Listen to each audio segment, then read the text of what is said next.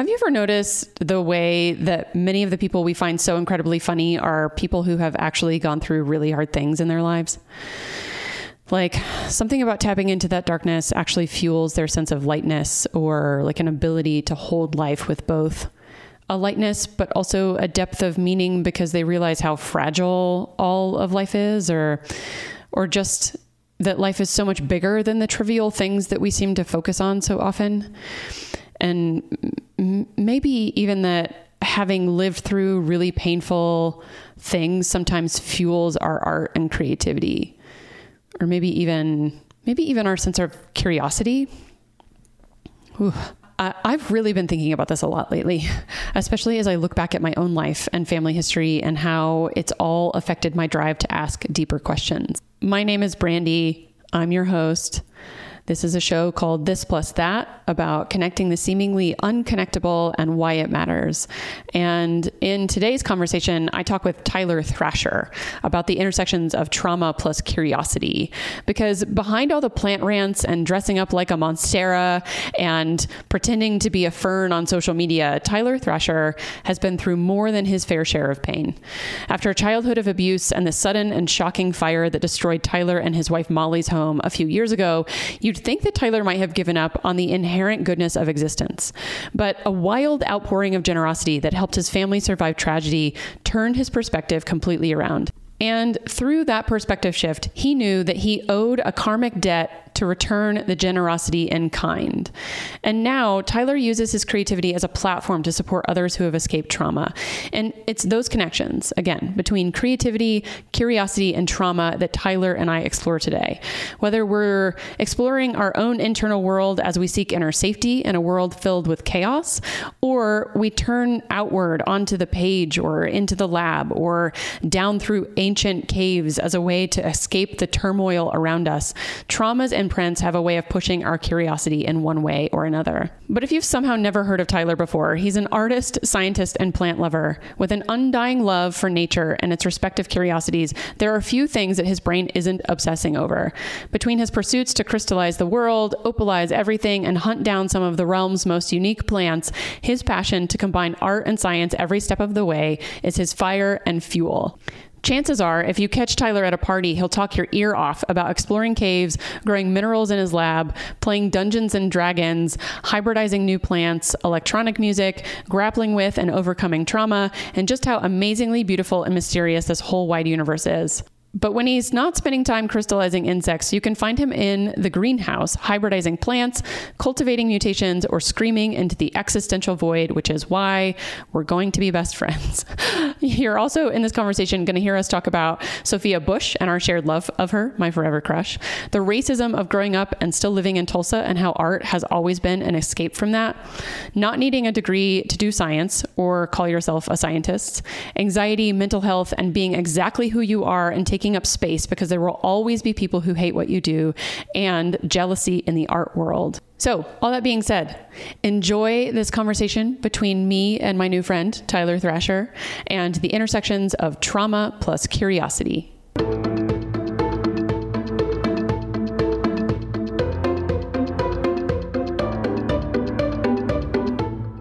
I start all of these episodes with a quote, and it's always a quote from someone else because I'm trying to sort of make connections between other artists or other works and you, right? That's part of the whole point of This Plus That. I'm like doing this connecting work.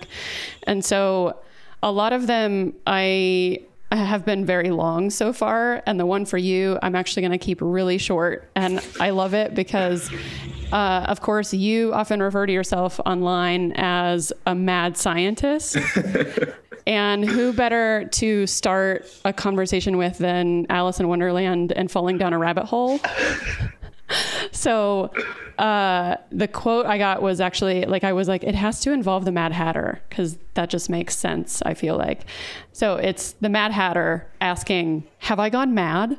And Alice just replies, "I'm afraid so. You're entirely bonkers. But I'll tell you a secret. All the best people are." So that's where I wanted to start. And apparently also Lewis Carroll, when I was looking up more stuff on Alice in Wonderland, was a professor of math at Oxford University. And there are several mathematical and like logic influences in the book, which I didn't know before. That makes sense. But it makes total sense, right? All of these like polymath kinds of people who are integrating different kinds of work. But thank you for being on the show. I'm so excited to be chatting with you. I feel like if someone isn't already obsessed with you, we should probably just start with you telling them what you do in the world as this mad scientist. Oh, man. Well, yeah, first off, thanks for having me. I don't know where to start. There's so many things. That's the problem with someone who likes so many things in the world. Yeah, I mean, it's an ongoing list, but to sum it all up, my full-time job is I grow crystals on insects. And if I'm not I feel like you're the only person in the world who can say that sentence. Yes, perhaps. That's my full-time job. When I'm not doing that, I'm probably in my greenhouse hybridizing and making new plants. If I'm not doing that, I'm probably a dungeon master at a Dungeons and Dragons table. If I'm not doing that, I'm probably crawling through caves or out hiking through the Ozarks hunting for new cave systems. That's amazing. I also, when I was looking through your Instagram feed again, not long before we got online, I saw that Sophia Bush is obsessed with you. Yeah. I was like, oh man, now I'm so jealous. Yeah, I didn't know that until just recently. She was in Tulsa for the centennial of the race massacre, and I was sitting outside of a bakery, and she was like, Tyler, and I was like, oh my God, hi. Sophia? She was like, yeah, she was like, I love your work. And I was like, what? Yeah. That's like one time I was working for a photographer in Boulder here in Colorado. And we were doing some photo sessions at a recording studio in Boulder. And Sarah McLachlan was playing. This was like right when I was out of college, I think. So this is when like Sarah McLachlan was still like a real thing, like you were hearing about her frequently. And she was playing a few songs live at the recording studio. And afterward, she came into the little like lobby area where everyone was standing. And I turned around at some point, I'd been doing all these, like I was doing my job and I not noticing anything else. And I turn around and she's standing right behind me and she just sticks out her hand to go, hi, I'm Sarah. And I was like, I mean, no shit, like that's not what I said to her, but I was just sort of like, of course you are. Yeah, you're Sarah. Yeah. Yeah, you're Sarah. But Sophia Bush is one of my biggest crushes. So I feel that's awesome. That she's obsessed with you.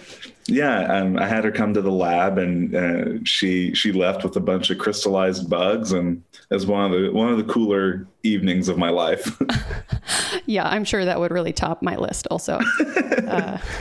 But okay, so the way I found you, just so you know that story, I don't think it's anything that anyone else wouldn't have told you already. I found you through Instagram, and I honestly don't even know how I stumbled upon, I don't know if it was like a recommended to you sort of deal, but I remember finding your profile. And at the time I was trying to like really figure out how I would describe, I think this is what a lot of us do who are into a lot of different things like you are, which is like, how on earth do I say what it is that I do? Like you said a second ago, where do I even start? And I landed on your profile and I saw that it just said, just a curious kid. And I was like, well, that sums it up. That does a pretty good job. And then looked through the rest of your stuff and had been following you ever since. And then I happened to see that you were going to be in Denver for a pop-up. And I was like, I have to find him, because I had already emailed you about being on the podcast. And I was like, oh, I'm going to make this happen. And then awkwardly, of course, approached you at that. And I must have gotten lucky because I was there when only a few people were there. And apparently not only was it raining cats and dogs, which never happens in Denver, so you just really lucked out, but there were only a few people left. And so I did get the opportunity to come up to you and have a few minutes to chat and, finagle you to be on the show. Yeah. That pop-up was crazy. It was like raining. There was a line of people for most of it. And then, I think you made it right at the the tail end when it was slowing down. Yeah. I was like, the universe is really in my favor today. I don't know what I did, but I missed both the rain and the line. So that's pretty magical. Though I did miss out on basically everything else you were selling, because of course it had all been swiped up. Yeah, that happens. So that's my fault. I got lucky in one way, but not in others. But, thankfully we can all buy your work regardless. But yeah, so that's how I came across your work. And, of course I have a history in the last few years of being really obsessed with art and science. So I've just really appreciated following along someone who had such a deep intersection in both and was really talking about why that was so important in the world. So it's been fun to follow you ever since. Yeah.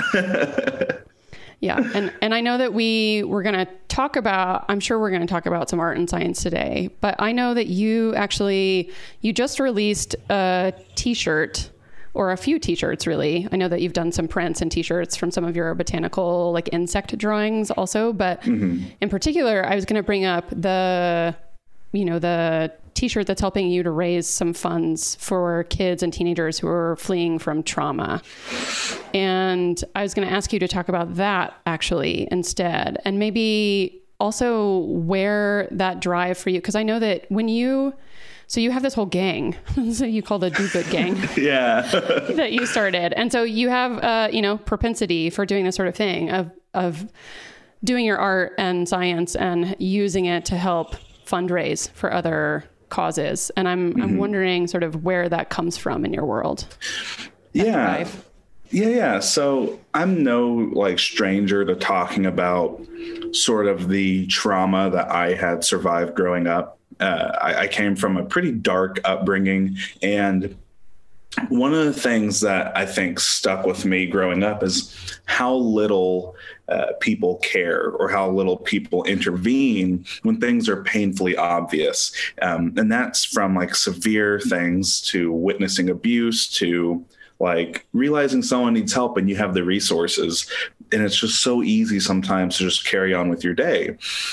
And when we all act like this, we end up with things like a pandemic or the Delta variant, where it's when we all think and act for ourselves and don't consider that this is one big enclosure, we all need to be taken care of. And that has always been in me since a child. I've always had this kind of fervor and anger about how little some of us care.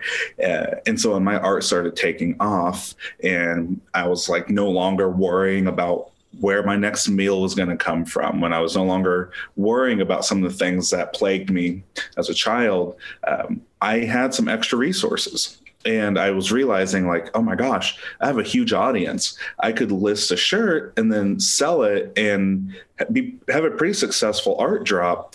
And something just was inside me saying, you have an immense resource at your hands. You can either stick on Instagram, do the Instagram thing, sell your art, and then, do the, I'm a successful influencer. Yeah, I could do that stupid influencer, I'm a successful artist bullshit, or I could just be a fucking human and care and use that platform while I'm here on this earth to do a little bit of good, to at least care and help others. Yeah. And on other things that I've heard you on, other podcasts and such, I hear you talk about the story of growing up with a dad who ran a nursery and the magicalness of even sleeping in a greenhouse and all of those things.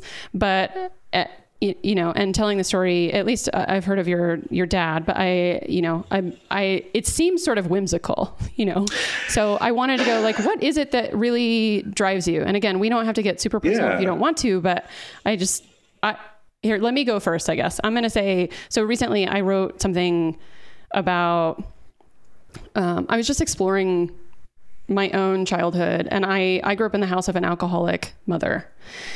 And earlier this week, I put out a newsletter that was talking about the intersections of alcoholism and quantum physics, which is an odd intersection, but how quantum physics basically was helping me to see, to hold polarity and to go, maybe she's not just a monster. Maybe she's also beautiful in these other regards. And it doesn't mean that I necessarily have to have a close relationship with her, but she passed away in 2014 and we were estranged for the last several years of her life.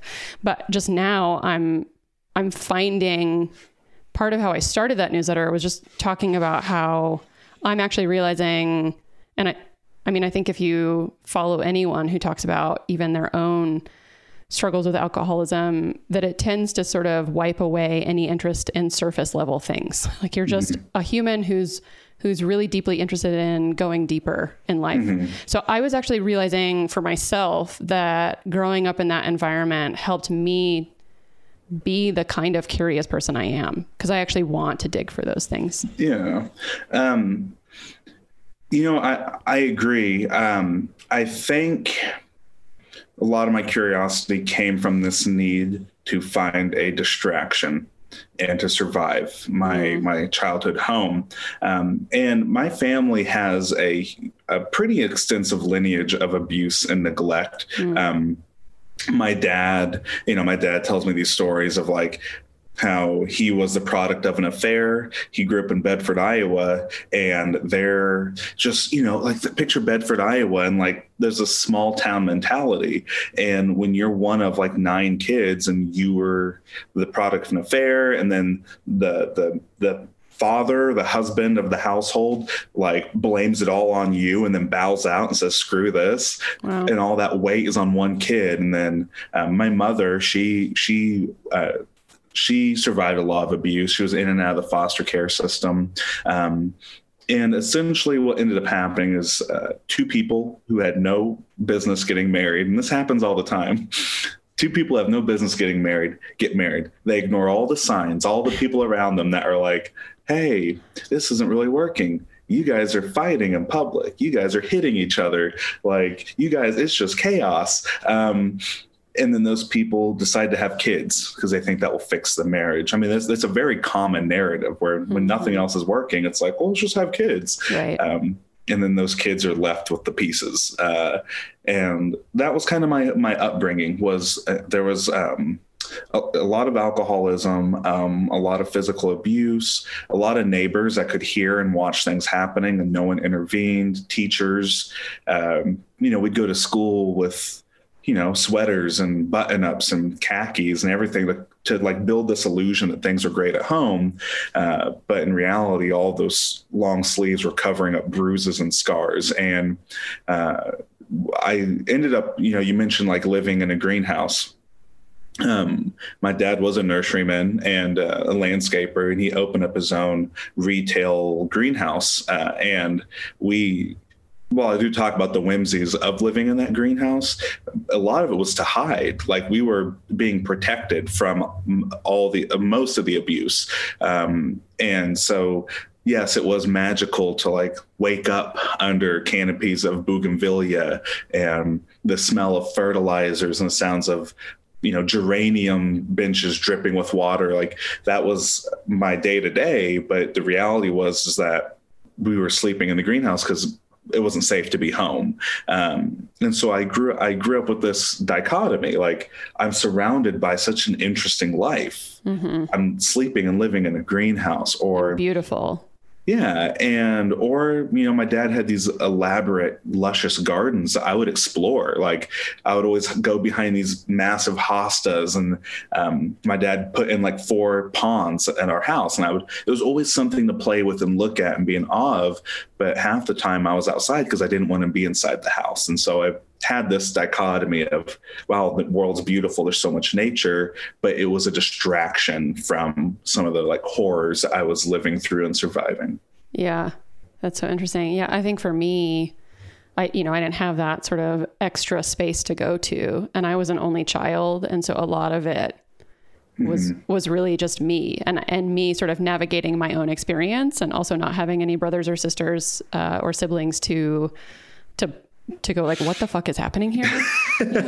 But also I think, I think because I didn't really have a space to, eject myself to, a lot of that did become the interior world. Right. So that I was just like, okay, I'm just going to go inside. And yeah, I think that is where a lot of my sort of, where trauma intersects with curiosity for me, because it was like, what's going on in here? What's happening in here? I'm just going to be in here. I'm going to build whole worlds. It's like Dungeons and Dragons, but inside myself. Well, and that's true. I mean, like, I was just saying about that the other day. I spent a lot of time talking to myself, arguing with myself, just like building these elaborate narratives. And it's true. Like when you come from an abusive household, there's no connection. You can't connect with the people that are raising you in a meaningful way. There's no time for them to sit and talk to you about what you're into or help you explore curiosity. So you have to always go inward. Like the only person you have is yourself. Mm-hmm. And kids are very good at getting distracted. Kids are already naturally good at being curious, but it just forces you, it builds this habit of, wow, it's just me. And as an adult, that kind of perpetuates itself into like, you know, I don't know if you do this, but like walking around talking to yourself or standing in the shower for 45 minutes, just like getting swept up in some crazy narrative that you fabricated. And then you're like, oh shit, I'm supposed to be in the real world. What am I doing? Yeah, completely. I mean, yeah, I think that's, getting stuck in your head is because you're so used to building those internal worlds. Mm-hmm. It can be really hard to drop down into your body, right? I think which is why like when as an adult, we're trying to navigate, especially art, you know, get curious and, you know, producing something that's meaningful to us, that it, you know, we sort of have to contend with unpacking those traumas, because when your art is inherently vulnerable, right? And so when you're sort of digging into your own vulnerabilities to talk about things that matter to you and producing work that matters to you and putting that out in the world in front of other people to judge and look at and, you know, perceive in their own ways, then it can be really scary. And I think there's just a process of learning that vulnerability is okay, you know, building a sense of safety for yourself. And as an adult also, I'm sure just like getting to create like a real world for yourself where like you have real safety and support and those sorts of things. Mm-hmm. Yeah. It's been really interesting because I'm experiencing this opposite life where growing up, I was very neglected and I was bullied in school too. You know, like once kids in school find out that, you know, you're being hit at home and all this horrible stuff, kids are awful. They're cruel. Really they mean. Can be real, specifically, I think in public school. Yeah. There's something there, but you get picked on. So at school, there's no shelter or safety. You're bullied. At home, there's no safety, literally. And now my art's taken off. I'm my own adult. I'm paving my own life, my own path. And it's really strange to have people say, Tyler, we love your art, or Tyler, we think good thoughts about you, or Tyler, here's some attention. It is really interesting and jarring, and I don't always respond the best way to it. Like I get really like frozen when someone compliments me online, or if I meet someone at a pop-up and they're like, I love you, I love your art, I love what you stand for, and I'm like, what? And I'm, you know, my life is split in two halves. Like my career didn't really take off till I was about, 23. And the last 4 years. Good. Yeah. Well, it's crazy. Like the last 4 years or so is when, I started kind of getting a feel for how people feel about me as a separate human. Mm-hmm. And so it's all new. It's very new to get so many words of affirmation and so much support when the majority of my life was not the case. Yeah. There was one part you said earlier about how, when you were going through that as a kid, that your neighbors and folks like weren't really seeing you. And you had mentioned when I asked, why you contribute so much of your time to raising funds for these other causes and talking about these really hard things in the world. And you had said, people just don't see what's happening, mm-hmm. So clearly there was something I think in your life about being like unseen. Like here I am. And I think especially now as an adult, when you're like, here's my art. Do you see it? It can be really, it can be so hard when people are like, yeah, I see that. And here's my perception of that. And I love it. And you're like, what? It's strange. And I think for me, I hear very often that it's hard to feel like you can have a normal life after abuse, after growing up with abuse and trauma, that And I think this way, I used to, that life is just dark. Like once you've had a dark upbringing, that's just kind of the gritty nature of your life, that people don't change. Life sucks, all this shit. And I've been proven otherwise. I used to be very jaded, and it's hard to be jaded when, like Molly and I had a house fire a few years ago. And we lost everything. Right. And like 1,000 strangers came together to raise money to get us back on our feet. Once that happens, like the day that happened, I looked at my life and I said, you're not allowed to be jaded anymore. You're not allowed to walk on this planet and say that people suck, that everyone sucks and no one changes. Because 1,000 people just proved you wrong. That 1,000 people could care about a stranger so much that they'd want to come together to help get them back on their feet. And it was that moment when I said, I have a debt to the universe. Like the universe did me dirty for the first couple of decades of my life. We got that squared up. I think the universe and I are on the same page. And then the universe was like, hey man, but hold up. That's not all there is to this, Yeah, there's more. There's more. And that was just the first quarter of your life. And that's not the best part. Like, that's not the most important part. And after that happened, and after we had this GoFundMe that we didn't even put together, people put it together for us. I said, I have a debt to the universe. And that debt is about $18,000 because that's how much money was raised to get us clothes and get my computer back and somewhere to get us back on our feet. I said, I have a debt of about $18,000, and I dedicated my art. I said, I gotta clear that debt before I even clear my own debt, like my student loans and shit. And that pushed me to give back. So last year I started doing fundraisers for the shirts. I started making shirt designs with causes. And the big one we had done was the Raise Some Heck shirt. And we ended up raising $75,000.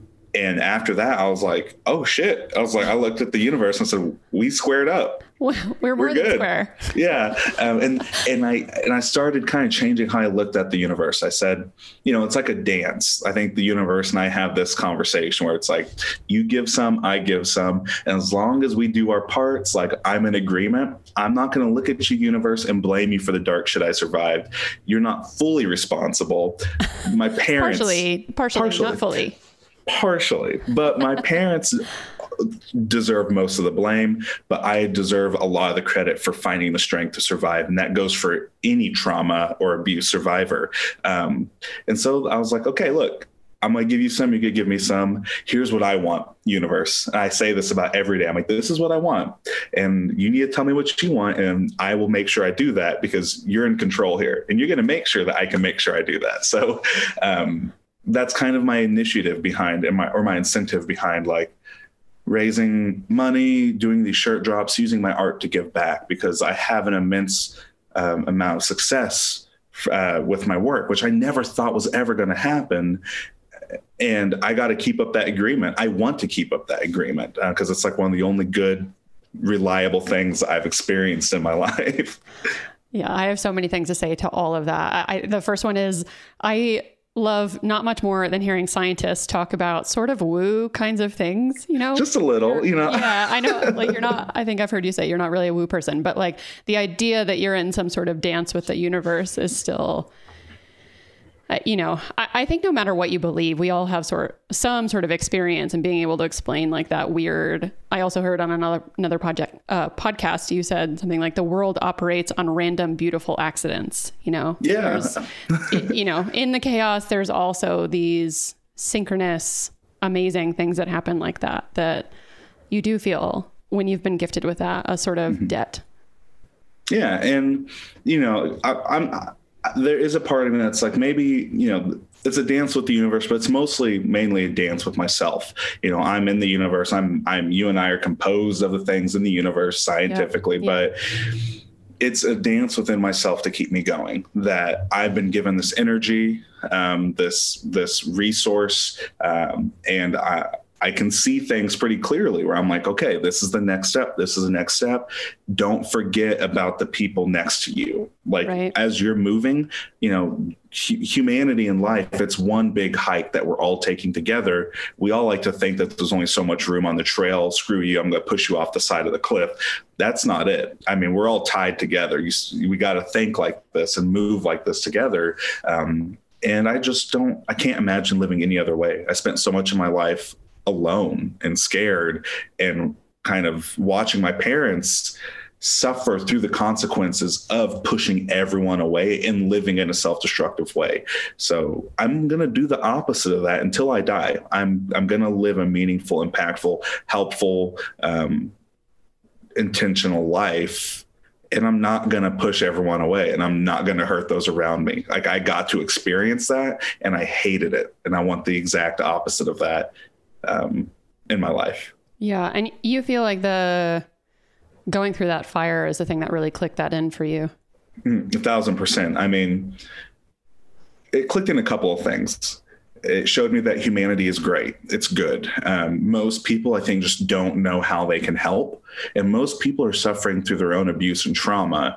And we're very lonely. We're all very isolated, not just because of the pandemic, but we are put in these systems that keep us separate. And we are a communal species. We're a communal animal, but so much of us just live in these boxes by ourselves. That fire showed me that humanity needs to come together and wonderful things happen when we do. It also showed me that very few things matter. When you have a house full of art and projects and things you've collected, and, you know, I lost a pet, like when you can lose everything in about 10 minutes, it really drives home the fact that we do live in a very seemingly chaotic, spontaneous bubble. You are not like safe from random chaos, which showed me you need to enjoy every goddamn moment you have. And you just need to be very, careful and meaningful with how you live, because you could go out for a drink for an hour and come back and your house is gone. And it showed me to not hold on to so much, like, it just taught me, like, things will leave, things will go, things come and go. That's energy is exchange. That's how this works. And you don't get to pick that. So pick the things you care about and fight vehemently for those things, but also be prepared to watch everything flutter away and find use elsewhere, because that's how this works. Yeah, it's a lot of holding things really lightly. And also, when everything gets taken away, only the essential remains, right? You learn the things that are the most essential. But I think even in that sort of the other side of what you're talking about is that, like, when you realize what is the only stuff that's really essential, and knowing that most of us live every day well beyond that, then I think everything else also feels like a debt. You're like, this is just random gift I get to experience. Yep. And that's pretty amazing. Yeah. And, it does. I mean, it shows you, like, I remember we had to write down a spreadsheet of all the shit we lost for the insurance company. They were like, we need to know everything you lost and the value. And I was like, how the fuck am I supposed to do that? Like, take your life and imagine all of it just gone. And then someone tells you, Brandy, you have, about a week to submit everything you lost in the you'd go through every book, every item in every drawer. You're just like, oh my, and you're just like, wow, we collect so much shit. And at the end of the day, the only thing that matters is you, your friends, your partners, the people around you. When we came home, it was me and my wife, and we had the clothes on our back, and that was it. And I was like, wow, man, holy shit. Wow. Everything else is gone, but we're still here. And I guess I'll just keep my head up and do my best. And I survived. I made it. Yeah, you sure did. It didn't seem like we would, but we did. I'm sure, like, if you're listening, I feel like you're either running straight to a spreadsheet now to catalog everything in your house, or you're like, I could never do that, so I'm just going to let it go. You'll do your best. You'll find a middle ground. Yeah, you'll find a middle ground. Yeah. It was funny, though, because I had heard you tell the story about your house catching on fire and something else also. And you had actually said the sort of specifics of how it happened, that, the newspaper in your, like, insulation in your house that you owned, and the electrical catching it on fire.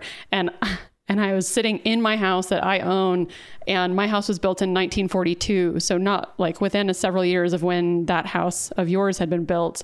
And my dad does a little bit of electrical work, and he's done some stuff in my house before and been like, just maybe ignore what's behind the walls. Like, I don't think there's newspaper here, but it's like the wiring is like, frazzled and not covered and whatever. And so I was like, well, I should probably pay attention to that and stop ignoring it. But, I'm going to also assume now that as an adult as well, that living in Tulsa as a Black man also brings some things with it. Like some of the trauma. Yeah. Some of the trauma. And I'm guessing also like what I feel like I would describe as your sort of propensity for helping, like you said earlier, I guess, so like, please see me. Mm-hmm. And you have a way of perceiving me, but there's a good chance it's not what you've been told. Mm-hmm. Like I'm not necessarily what you've been told. Do you feel like home actually feeds into your work at all? Like how does that feed in?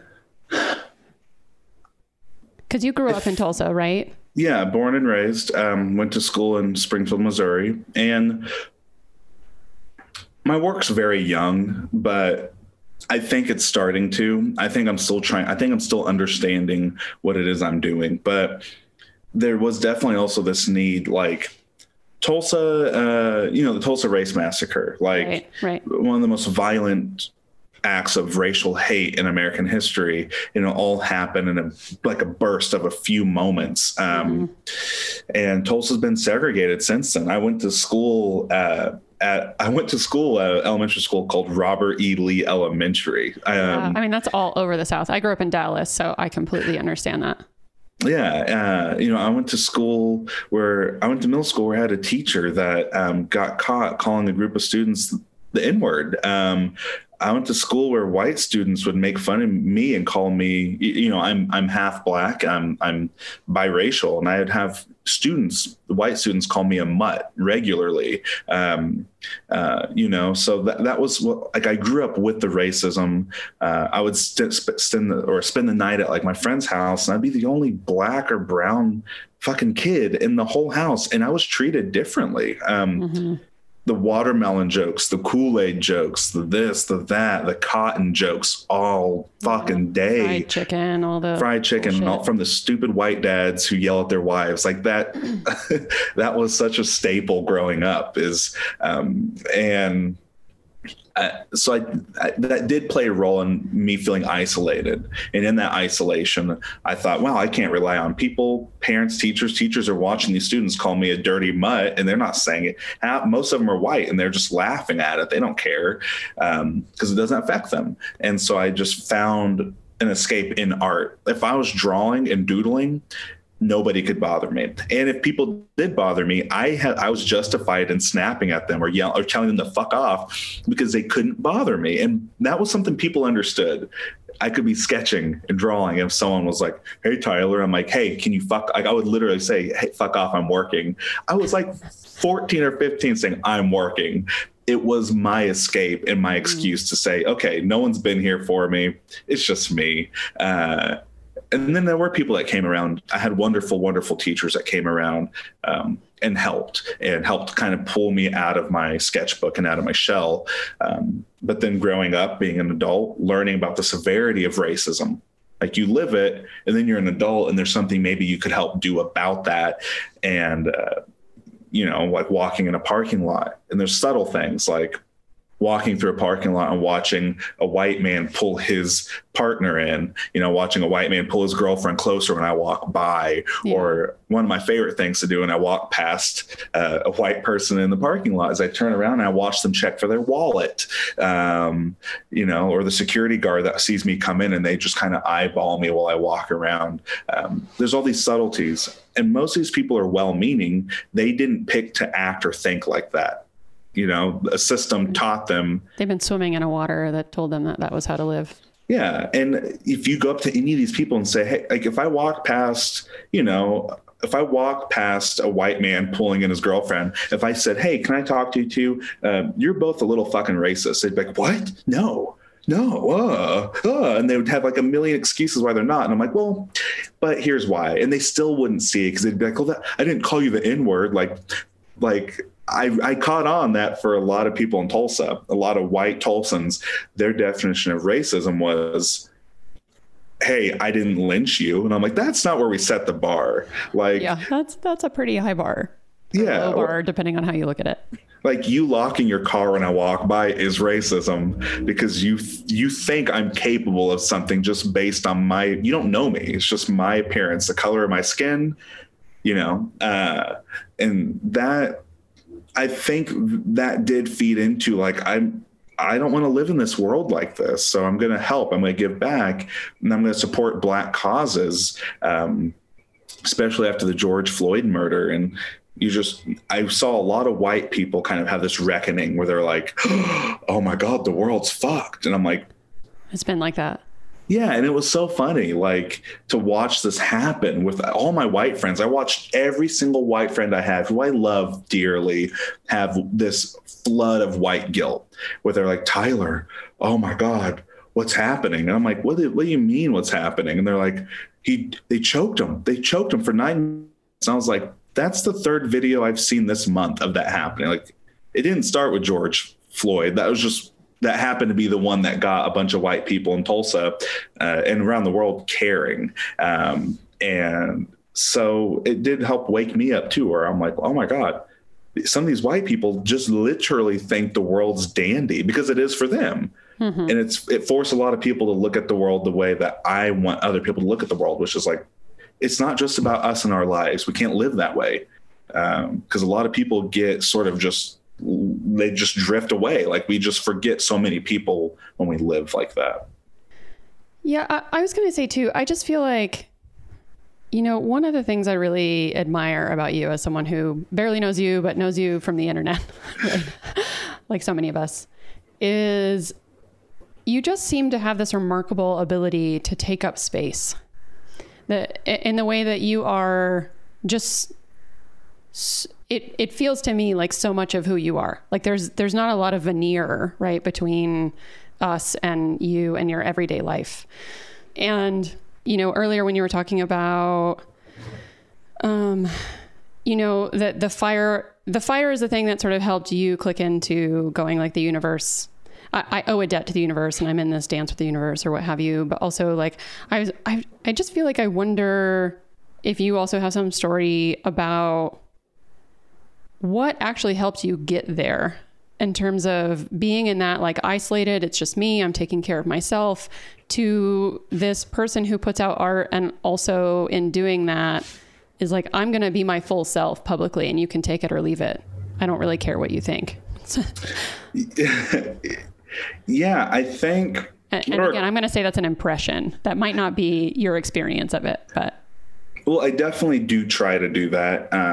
If I'm being honest, I do have a crippling amount of social anxiety. Like I can, for me, a lot of that is like kind of fake it till you make it, like be and act the way that you feel like is good. Like, I want to put my life out there. I want people to know, okay, so before I get too branched off, the real truth of the matter is I'm horribly anxious, and I will be upfront about that.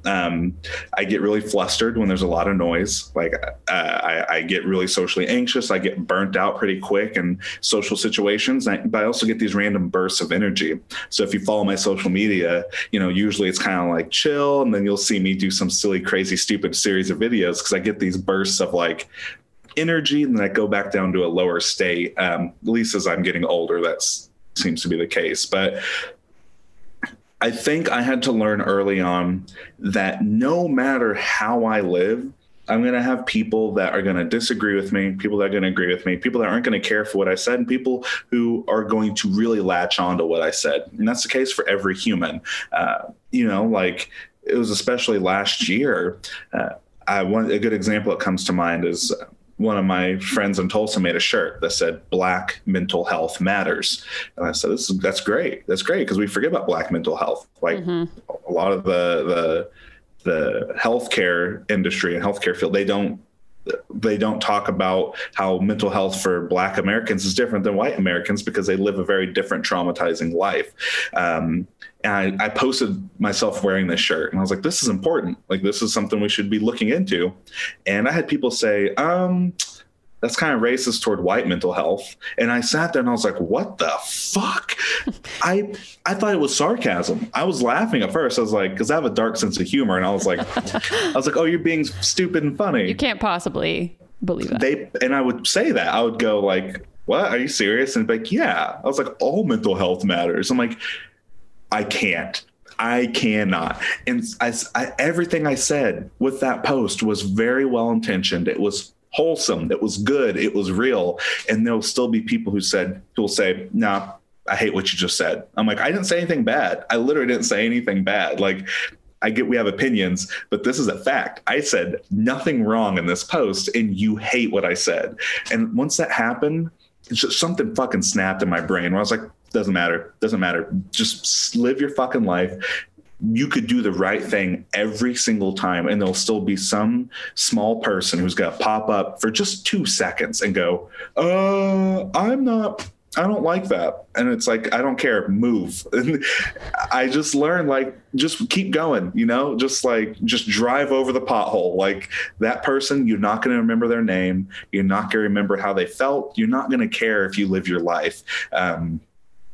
And that kind of helped me say, take up space, because how many times do I have to move out of the way in the grocery store aisle when a white person with a shopping cart comes by and they don't move for me, and it's like, you see like that series on YouTube where like women will walk down sidewalks and they're like, you know what, I'm not going to move out of the way for men this time, and they end up bumping into it. So, no, I have tried that because I walk around my neighborhood all the time, and sometimes I do it as an experiment, and it's shocking. It's sad. And so it's like, I guess bump into some people. If you're going to live your life and you're going to do what's healthy for you, and people are going to get bumped into, just bump into them, and that you won't remember them. They won't remember you, but at least you did what was good for you. Yeah. That's all you've got. And I think really in a lot of ways, this podcast is an experience. It's my own experiment of trying to do that in the world, right? Because this plus that is me going, these things that seem contradictory about me. Like, so a lot of my background and story, for instance, is, growing up in Dallas, I didn't grow up in a Christian family, but I grew up swimming in Christianity. Mm-hmm. And then in high school, because I think a lot of the stuff I experienced in my childhood with alcoholism and, the household I was in with my parents, I found a group of friends who were Christians, but they were the most incredible humans I'd ever met. And we became really close friends. And so I started going to churchy things. And then it didn't take very long to realize, like, it was mostly when I went to college. I was like, oh, this isn't everything. These people aren't like the other people I knew. This feels really not good to me. And so I have this whole sort of churchy background.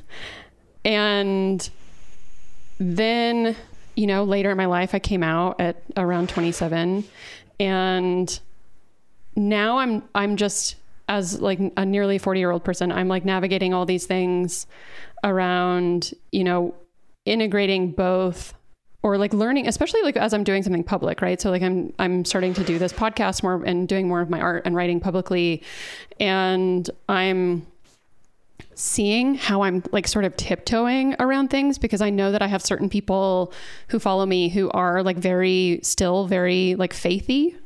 And I have other people who follow me who are very sciencey.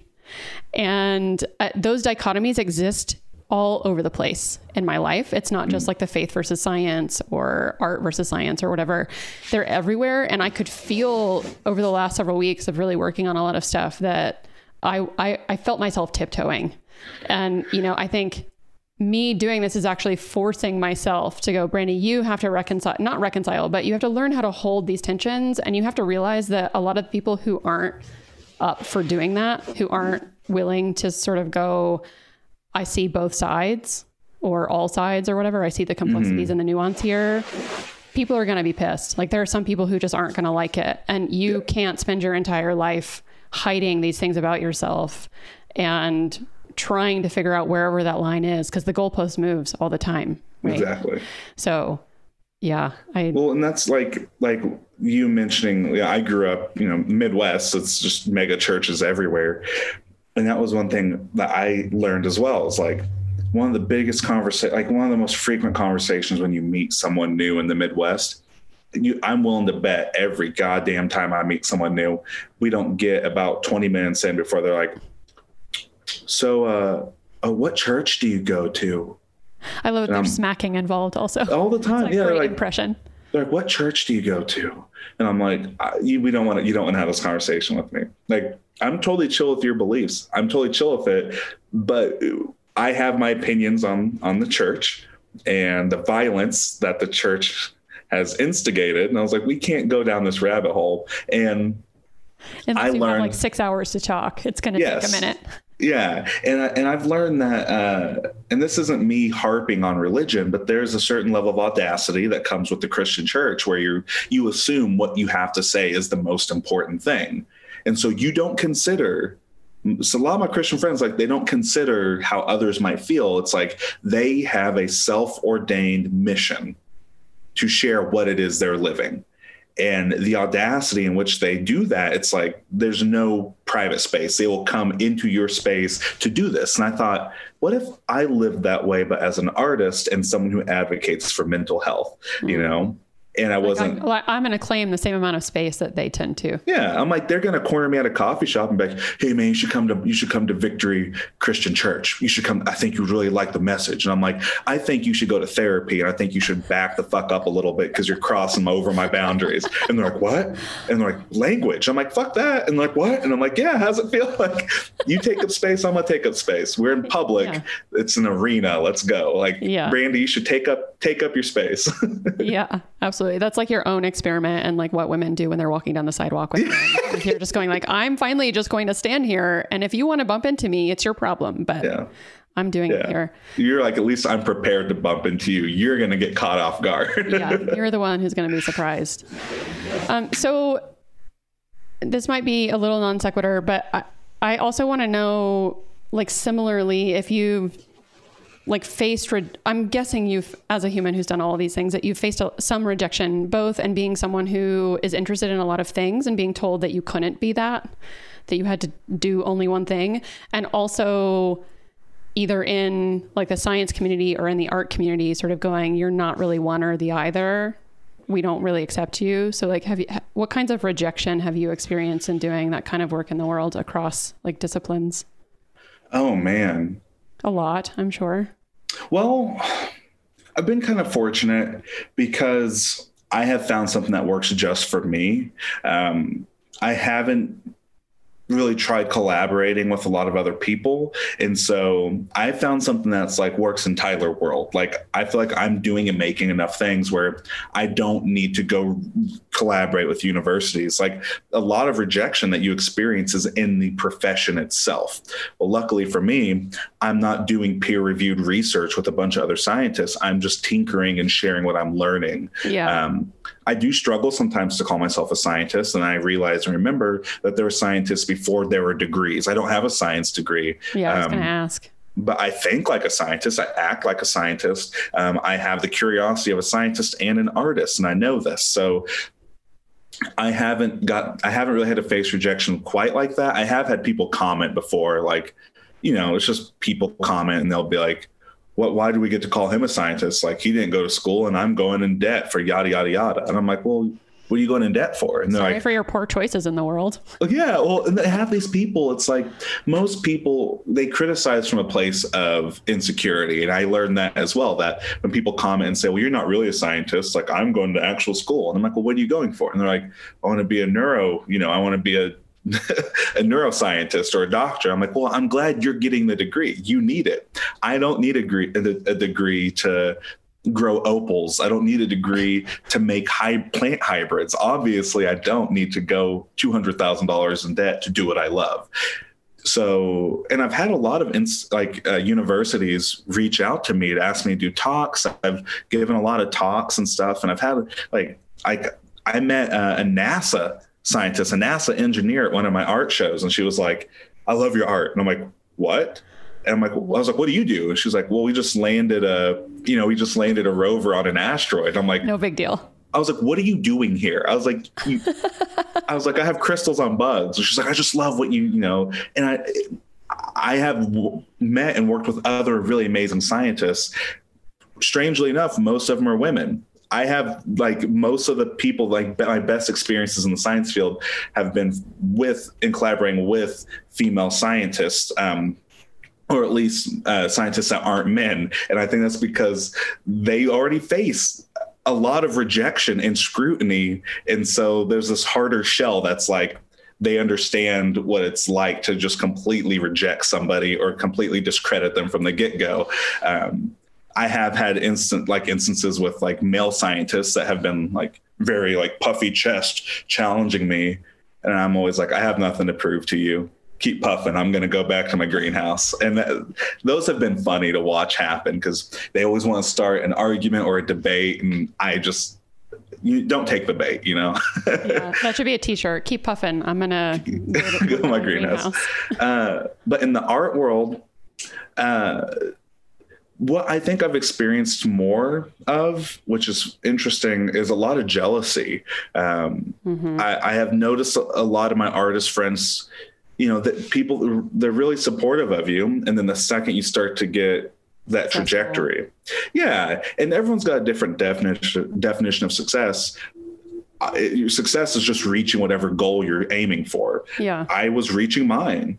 And I was happy. And I would watch some of my artist friends just kind of like poo-poo it. Or when things started blowing up for me, they would say things went from like, hey man, I love that you're doing this. It went from that to, fuck you. Or, oh, must be nice. Like I started noticing that more and more.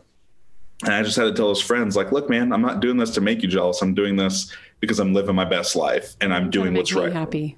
Yeah, I'm like, I'm not worried. I'm not thinking about you whenever I'm making art. I'm thinking about me and the people I want to share it with. And I think, yeah, sure, jealousy is a form of rejection. People that they just stop leaving an opening for you.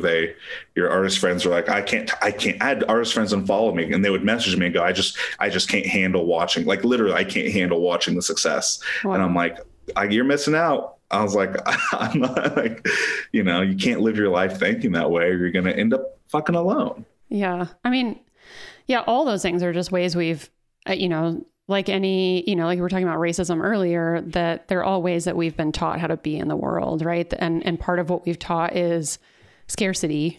And, you know, something, a lot for you means that there's less for me. Yep. I'm going to guess that a lot of times, like the people you're describing as other artists who are jealous of your work, is that I think from what I observe also, you tend to be someone who does do that sort of like you're doing the behind the scenes stuff and then you release it and then all of a sudden it's just wildly popular. And like, do you have any description for what's happening there? Like that kind of magic? Do you think it's really that you're just like doing stuff that matters so much to you? And maybe that you also just don't see exist in the world. So there's just like sort of a magic that happens when they come out. Yeah, I think it's a couple of things. And I do not mean for this to sound like I'm tooting my own horn at all. But I do bust my ass. So I think I can give myself a little bit of credit. Please do. So a few things. I put a lot of care and passion into my ideas, and I primarily want to make things that are sort of non-existent, not entirely, but like my Grow a Damn journal, there wasn't a good plant journal out there. There wasn't a plant journal that encouraged you to approach your plants scientifically while also retaining a bit of humor. I think that was well received. I like to mix science with humor and art and science, and not a lot of artists do that. That we may see that change, but I think that's well received. But I try to, like when I have an idea, I'll Google it. I'll Google the shit out of it. I'll do all the research I can to see, has this been done? And if it has, what does this person's look like? Because I don't want to make something too similar. And how can I tweak it and offer something different? I work really good. I work really well when there's voids. If there's a void, I believe you should fill it. If there's a vacuum, fill it, and it will do well if you do it well. I also especially if it's an idea that came to you, like, you know, because it comes to you probably because you already cared about it and you were thinking about it. And if then there's also nothing else that exists like it, seems like a pretty good reason to make something. Yeah, it's a great recipe for, like, oftentimes the things I make you're right, because the idea came to me and I wanted to see it. Like the crystallized insects, I wanted to see what a crystallized insect would look like. I had the idea. I couldn't find anything online. I was like, what does this look like in real life? And it blew up. If it's something that I need, like I was like, man, I really need a good plant journal. I needed one. I wasn't thinking about everyone else. I was like, I need one. And then I think, if I need one, how many more people need one? Right. Yeah. So what do you feel like actually inspires some of those ideas? I mean, how do you, or, this is like the art question. Where do you go to get your ideas? Or do you just feel like you're stumbling into them through the things that you're naturally doing every day? Nature, 1,000%. I mean, to be honest, some of the best technology and innovation that we see comes from nature. It's inspired by nature. That's like the best engineer in the universe. So when I'm feeling uninspired, I say this all the time. When I'm feeling uninspired, the first thing I do is I get off social media, because when you're feeling uninspired, the last thing you need to do is compare yourself to others. It will destroy you. And I get outside. I spend time in my greenhouse. I go for hikes. I crawl through caves. I spend time in the garden. If I'm outside long enough, those things have inspired my favorite and my most well-received ideas. All of them have been derived from my observations in nature. Do all of those activities also serve as a thing that helps you contend with anxiety when you're experiencing it, when you're like having to put your stuff out in the world and you're feeling a lot of social anxiety and all that stuff you talked about earlier? Yeah. So like, for instance, say I'm like all tangled up about humanity and society and all the anxieties that come with other humans. All I got to do is go crawl in a cave, crawl through some passage that's a mile long, under highways and under everyone's feet. I'm in a place where most humans wouldn't even venture if there was money on the line. Like, I am going somewhere where most humans will never go. A select few who are curious will get muddy and squeeze through a tight hole to see what chambers and minerals are under our feet. When I do that, that reminds me that there's so much more to planet Earth than humans. When I'm out in the garden and I'm worried about, oh my God, like, is this idea going to be well received? Or, oh my God, I'm like not posting enough on social media, and I go through all this stupid human anxieties. Yeah, if I see a hummingbird fluttering back and forth trying to collect nectar, or I see,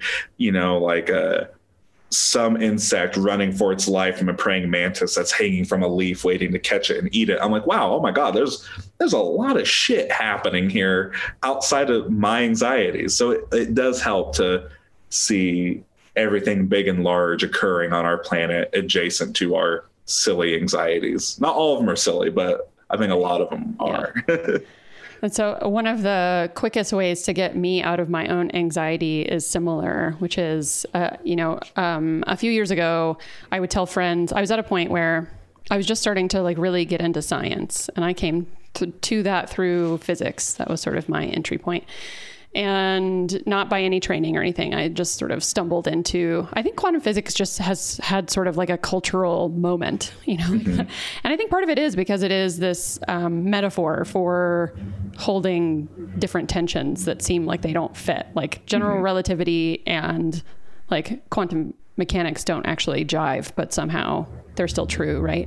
Yeah. But so I had stumbled into it, and at some point I was telling friends that I felt like I either wanted to be an astronaut at 36 or I wanted to be a whale photographer. And I had a friend who was like, Brandy, what on earth are what's the thread between those two things? I just really don't get it. And I was like, honestly, I think it's all this feeling in me that like my body feels like if I were in space looking back at the earth, or if I'm in the water photographing a whale, they're all so much bigger than me. Like there are things in nature I can see that I can use to go, I'm so small. In like a really good way that helps me do exactly what you're talking about, which is like, mm-hmm. there's so much more going on outside of what's happening in this jumbled brain of mine. Yeah. It just like instantly calms my body to think about. And similarly, like if I hear gravity making sound, like the first time that we heard gravity chirp, Yeah. Just such a bizarre, mind-blowing idea that gravity actually makes sound. Yeah. And, you can listen to that online now because it apparently happens all the time. And we just now have the instrumentation to listen. But and sometimes when I'm feeling really anxious, I'll actually go Google that and be like, really? I just want to hear what that sounds like, because something in the cosmic universe millennia ago crashed together that was so infinitely large. Literally our brains just can't wrap their heads around them. And now today, the sound from that has traveled to us, and we had miraculously the instrumentation to capture it. And now I get to listen to it. Mm-hmm. That's wild. It's just, it really does something weird for my anxiety. Yeah. I mean, I guess my sound similar to that is like, I'll go listen to like audio recordings of stalactites dripping in caves. And it's like something like, yeah, it's for you, it's like size. For me, it's like age. Like I'm sitting here listening to water funnel through and drip out of formations that are 200,000 years old, and they're just growing so slow, and they've been here for far longer than I can far longer than any of my troubles. Like, and there's something very humbling, like, wow, there's a lot of activity here that, I have my bullshit, but man, there's so much more shit out there than, cool shit besides my bullshit. A lot of cool shit. Well, is there anything else that you wanted to cover today that you feel like you'd love to talk about? Oh, man. Is there? I don't know. I mean, we did a pretty great job of covering some stuff I don't really... Yeah, we talked about some things I don't usually really talk about on other podcasts. Usually it is really refreshing to not just talk about like science and art, and it's nice to talk about like other human things. Yeah, that's what I figure. I mean, like I said, I feel like, of course I came to you for that reason originally, the science and art, and just seeing someone who was combining those so brilliantly and in the way that you do. And I was like, well, I really want to talk about that, because I still think that there's such a need to talk about why that's important, what art serves in science and what science serves in art and all those things. But I also was like, I'm fairly certain that people ask him these questions all the time. And what's really present for me right now, like I said, is, really, especially because I think one of the big things you talk about is curiosity. I was like, what's really compelling to me is this tension between what it means to experience trauma and how that might actually fuel your curiosity. Mm-hmm. Yeah. And I never, like, that's the intersection. I like in my own head, I guess I'm like, oh my God, I had such a dark, fucked up life. I'm going to just like get away from humans and go explore and go through caves. And in my head, escape. Yeah, but I guess there has to be a connection there, because maybe like, is there a connection between trauma and curiosity? I think there's a connection between trauma and creativity. And I think creativity is like, I guess, okay, yeah. If I'm going to sit here and say that there's a connection between trauma and creativity, which I strongly believe, I'm not saying go traumatize someone to make them a better artist at all. Right. But I think some of the best artists have survived some bit of trauma. Well, creativity is the end result of curiosity. So trauma would inspire curiosity, where the outlet or the end result would yield creativity. So I've never thought deeply about the connections between trauma and this need to explore and be curious, because usually the conversation is, when you're traumatized, you pull inward and inward and inward. You don't really explore outward, but curiosity, I guess, can go either way. Yeah. I don't think I've ever really made the connection before either, until literally like the last couple of weeks. And, like I said, just doing some of my own writing and thinking about, weirdly, a lot of people I follow, like, authors that most people would know by name, are folks who have survived a lot of trauma and also talk about their trauma a lot, and also tend to be people who aren't really interested in stuff that doesn't matter. Like they really want to talk about things that matter, you know, and won't sort of suffer.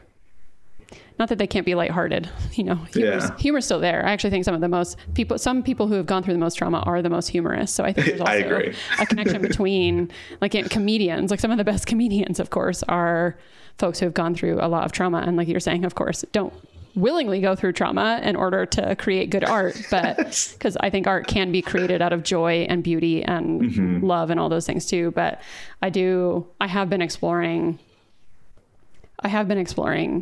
if there is some sort of connection, that actually that's part of what I think it's at least part of what drives my philosophical side, you know? Yeah. Yeah. It's just like, why are we here? Why does it matter? What does it mean for us on a daily basis? And that's such a scientific inquiry. Why are we here? What does it mean? Those sorts of things. I have no fucking idea how to answer any of those. No, that's entirely rhetorical, but that's a whole other conversation.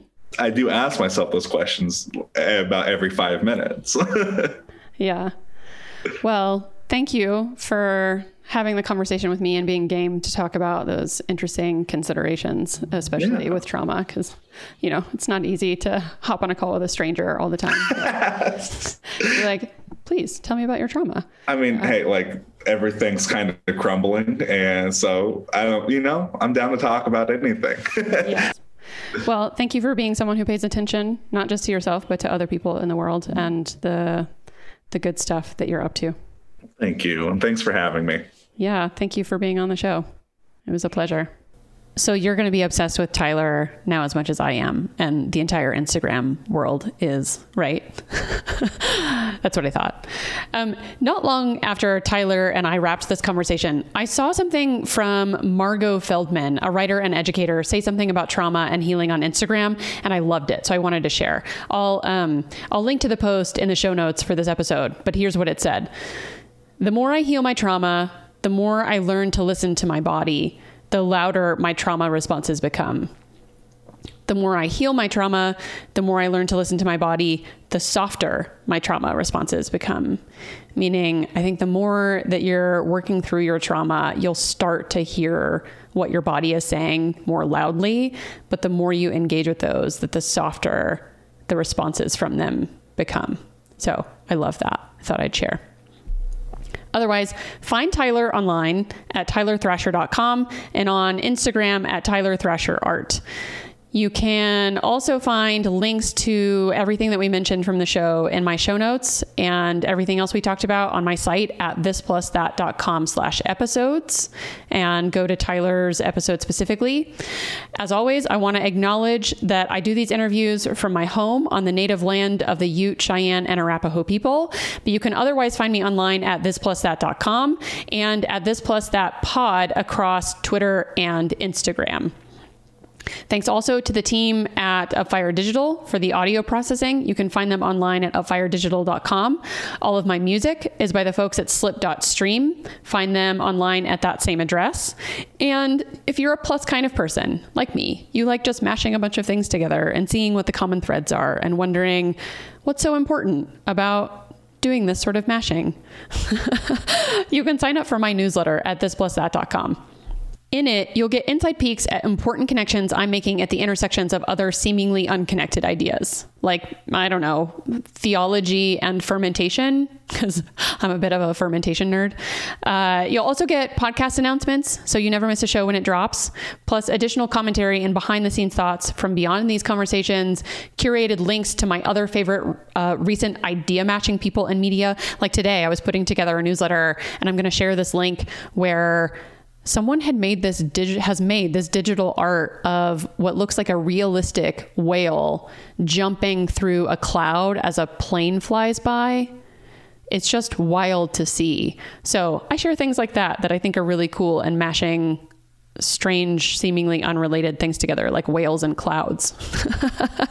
It's also the only place I'm going to allow y'all to reply to me and give me guest recommendations. So one example is my friend Brenton Way, who's an amazing theater performer and writer and language person. He's just a beautiful human.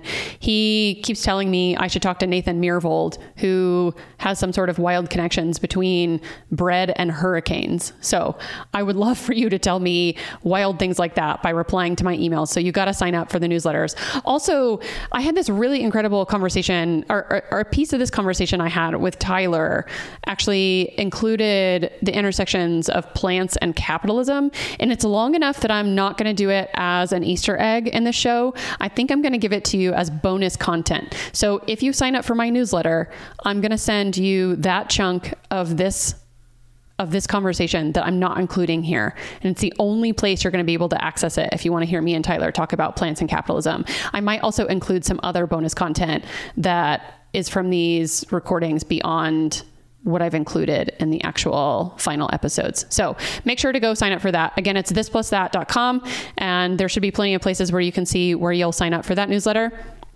And lastly, please rate and subscribe. If you love it, give it 5 stars. If you don't, maybe don't rate it at all. But definitely subscribe so you don't miss an episode, and make sure to tell other people about it. All your other idea mashing people who love this kind of thing. All right. Okay. I love you. Thank you for listening. I hope you enjoyed this conversation between me and Tyler, and I can't wait until next time. All right. Bye, y'all.